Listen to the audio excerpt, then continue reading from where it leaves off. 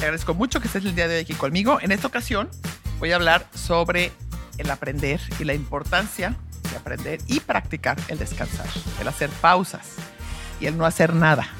En la revista de Harvard Business Review del mes de abril, la portada se trataba sobre la trampa de el estar ocupados o la trampa de siempre hacer cosas, ¿no? Y es que hemos entrado culturalmente a una etapa en la que sentimos que las personas que hacen más cosas, las personas que están más ocupadas, son las personas más exitosas o las personas que más consiguen cosas en su vida.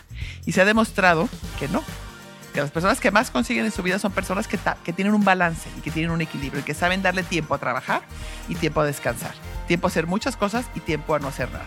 Entonces creo que es importante que cada uno hoy conmigo reflexionen sobre este tema, pero que lo empiecen a practicar para que alrededor también los demás se contagien de esto y aplaudamos no solamente a la gente que esté ocupada, sino también aplaudamos a la gente que no hace nada y que se queda tranquila en ciertos momentos de su semana o de sus meses.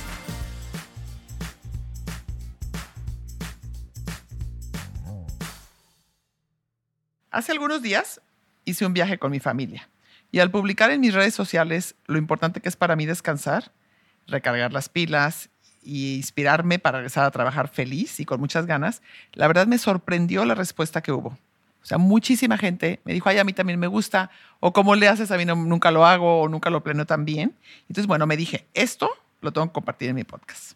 Entonces, bueno, voy a recurrir a uno de mis autores favoritos, Greg McKeown, y uno de sus libros que ya les he recomendado mucho, que es el de Effortless, sin esfuerzo.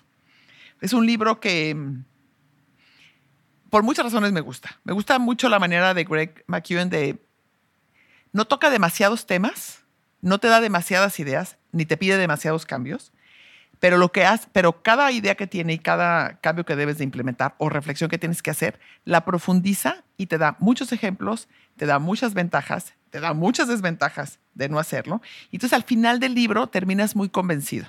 Igual que con su libro de esencialismo, es un solo tema, pero te lo repite de tantas formas y de tan variadas que terminas entendiéndolo. Y la verdad es que hoy en día estamos tan llenos de información y tan llenos de nuevas ideas y de contenido que a veces no se nos queda nada por tan amplia la variedad y por tan amplia la información. Entonces, bueno, este libro me encanta y es su manera de trabajar y de escribir de Greg McKeown, ¿no? Como tocar los temas de manera muy profunda, tocar los temas de manera científica porque tiene mucha data, que eso para mí también es importante. Y bueno, en este caso voy a hablar del capítulo en el que toca el tema del descanso y de la importancia de no hacer nada. ¿Me escucharon bien? La importancia de no hacer nada.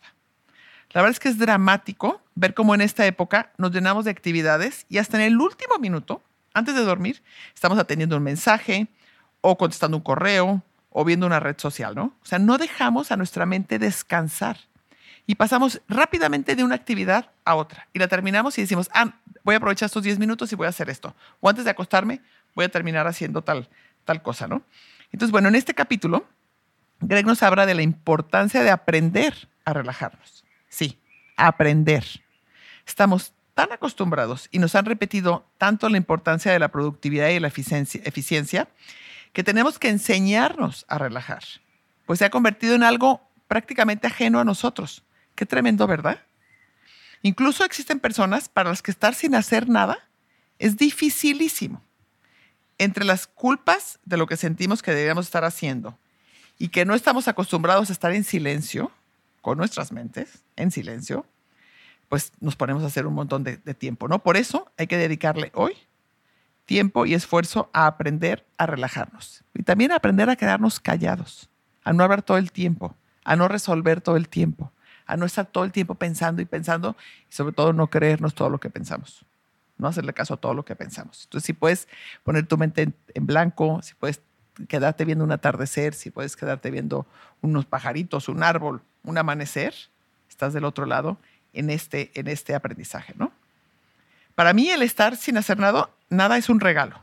Ver el día, amanecer, estar en mi estudio o conectar conmigo, me doy cuenta que doy mucho mejor de mí y puedo trabajar mucho mejor si tuve tiempo que descansé, si tuve un viaje, si tuve ratitos en silencio, si tuve ratitos a sola. Y les prometo que es algo que me ha costado trabajo y que lo he ido aprendiendo, porque yo era, y lo saben y lo platico en mi libro, que constantemente estaba queriendo aprovechar el tiempo y no dejaba un minuto, una hora, media hora sin hacer algo, ¿no? Y me he dado cuenta que eso es agotador y que además terminas cansando tu mente, no nada más tu cuerpo, sino tu mente. Entonces eres mucho más creativo, trabajas mucho mejor si te detienes, si paramos, si descansamos. Entonces, bueno, no se trata de tomarnos un mes de vacaciones y desconectarnos de todo, que eso es prácticamente imposible, ¿no? Una forma sencilla en la que podemos empezar e integrar esto en nuestras vidas es a través de pequeñas pausas durante el día. O sea, que no se esperen a descansar a la vacación de agosto o de julio o las vacaciones de Navidad, porque también eso hacemos mucho. No.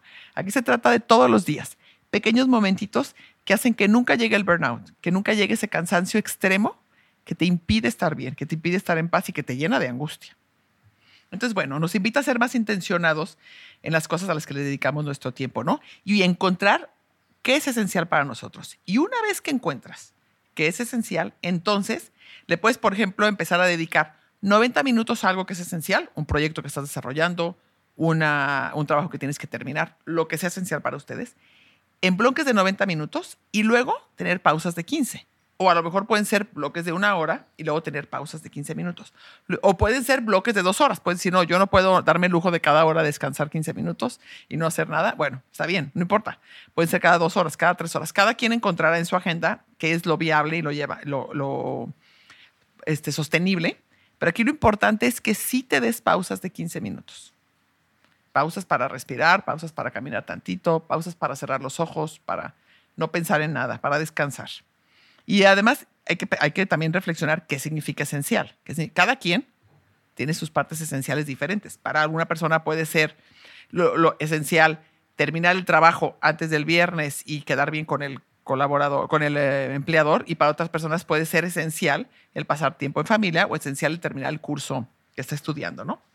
Pero lo esencial siempre va a ser eso que te hace sentir muy bien cuando lo haces, que te suma a tu propósito, que te suma a aquello en lo que crees que debes de estar haciendo en esta vida.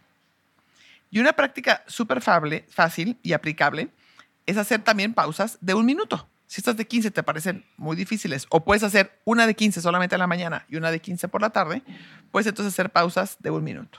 Sí, 1 minuto, cuenta, sirve. No me lo van a creer, pero les prometo que sirve. Seguro te ha pasado que estás a punto de explotar, o te sientes tan saturada o tan saturado que sientes que ya no puedes más, que ya no puedes más.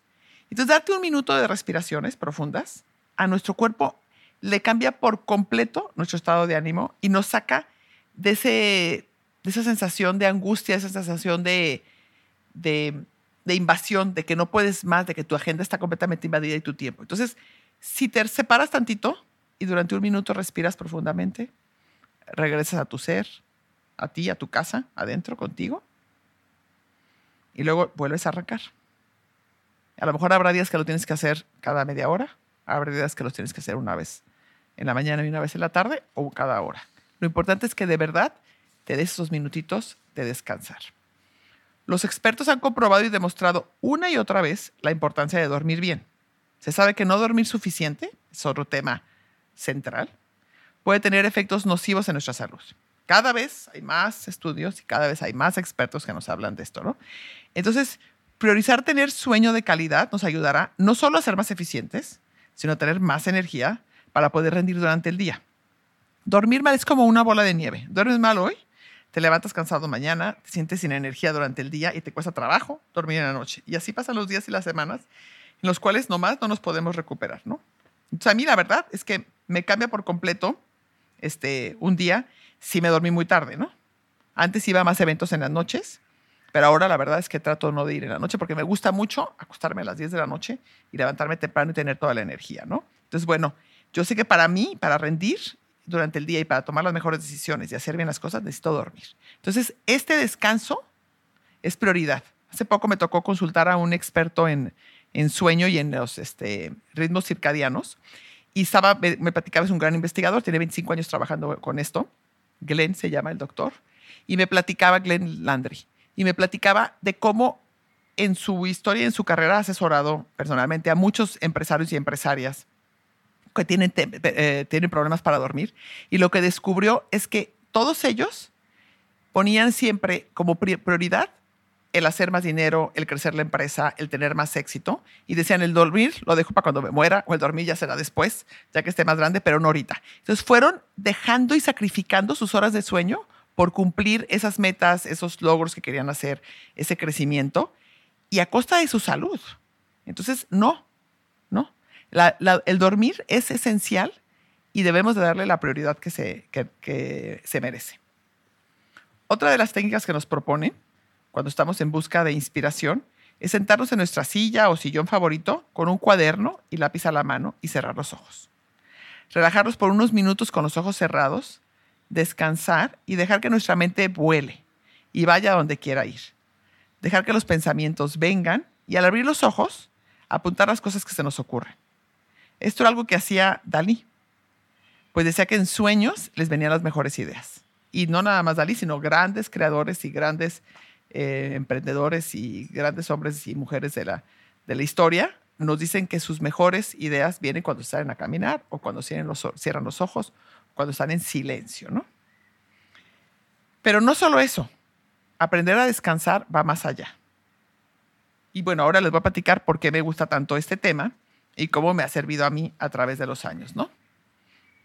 Por ejemplo, el viajar con mi familia, y para cada quien viajar con su familia, puede ser algo estresante o puede ser algo súper disfrutable y revitalizador.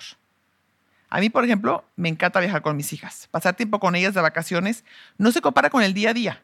Aunque las veo todos los días y trabajamos juntas, las pláticas, la convivencia que tenemos durante el viaje es completamente diferente. Igual con mi pareja, es completamente diferente. Cuando viajo y descanso, es cuando mi creatividad vuela y cuando se me ocurren las mejores ideas. Pruebo postres, pruebo helados, veo las técnicas, veo los sabores que usan en otros lugares. Siempre me lleno de creatividad y de ideas. Estar en contacto, por ejemplo, con la naturaleza me llena de energía. Caminar, los atardeceres, los amaneceres.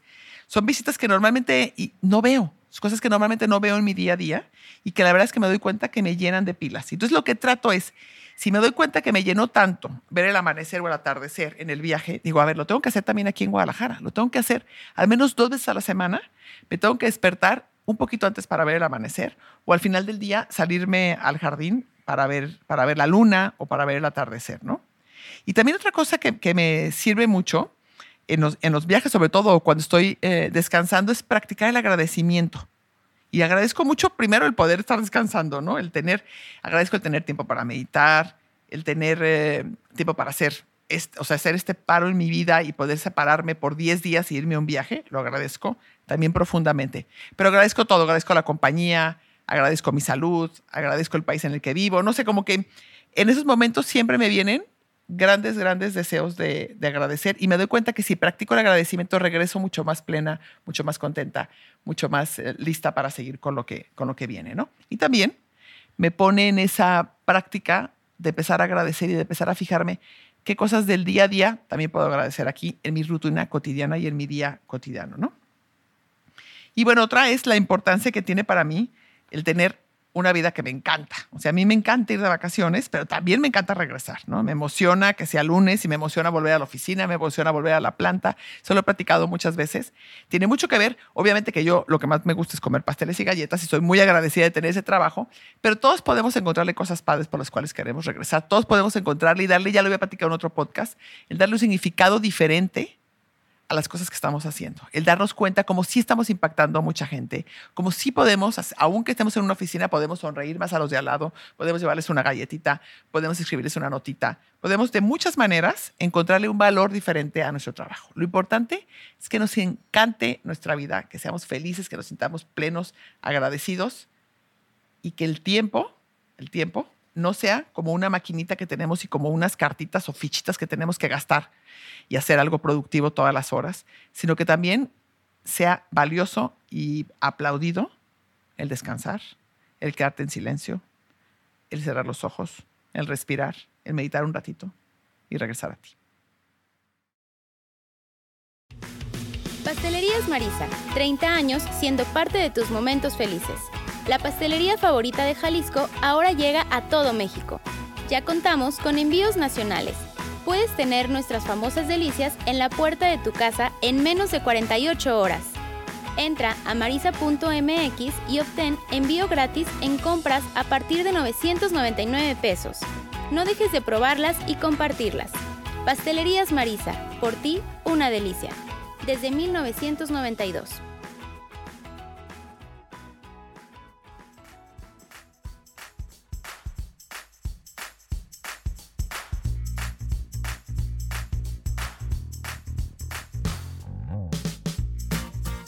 Llegamos al final de este programa.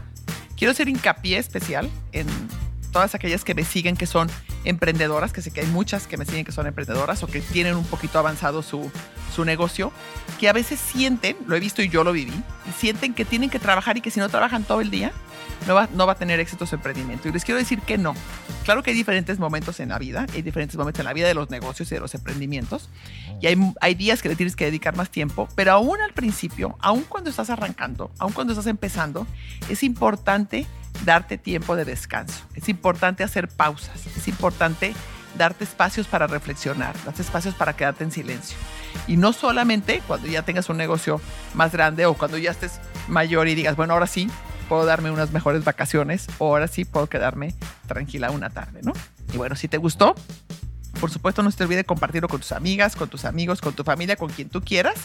No se te olvide seguirnos en Spotify y no se te olvide, si te gusta todo lo que comparto y te gustan mis ideas, comprar mi libro. Y si ya lo compraste, igual lo compras y se lo regalas a alguien. Capaz que hay alguien que sabes tú que le va a servir. Mi libro, La ambición también es dulce, que lo encuentran en todas las librerías, que lo encuentran en Amazon, que está también en ebook. Hasta luego.